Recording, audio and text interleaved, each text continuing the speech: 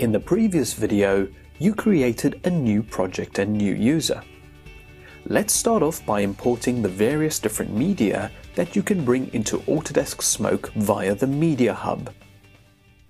You can access the Media Hub through the File menu by selecting Import, or by right-clicking on the Media Library, or by clicking on the Media Hub tab at the bottom of the screen. The Media Hub is essentially divided up into two sections. On the left is the Media Library, that is Smoke's database containing all of your source media and sequences. On the right is the File Browser, where you can access all the locations available to your system. This could include local storage, networking connections, or shared networks. To locate media, simply double-click on a device to start navigating through the folders, and the file path is displayed at the top of the file browser. To the right of the screen, you can click the pull-down menu and add the file path as a bookmark, letting you quickly jump back to your favorite location. The Media Hub will show your media as clips before you have imported them into the Media Library. Supported streaming media formats as well as image sequences are displayed as singular clips. By clicking and dragging on the timecode, you can scrub the frames of a clip.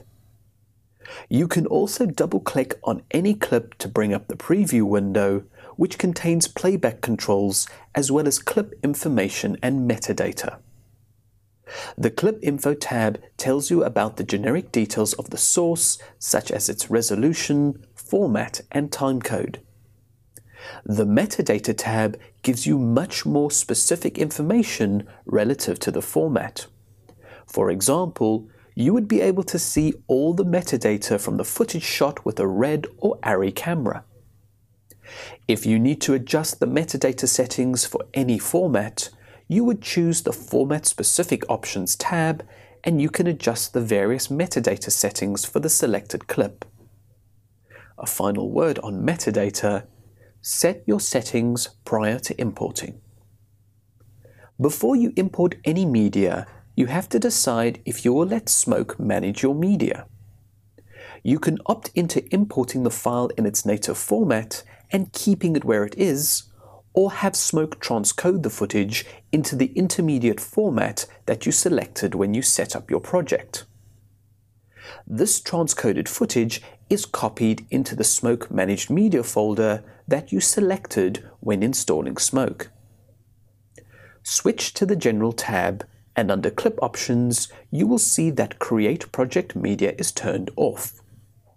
When this function is disabled, you can import footage into Smoke and work directly with the native source.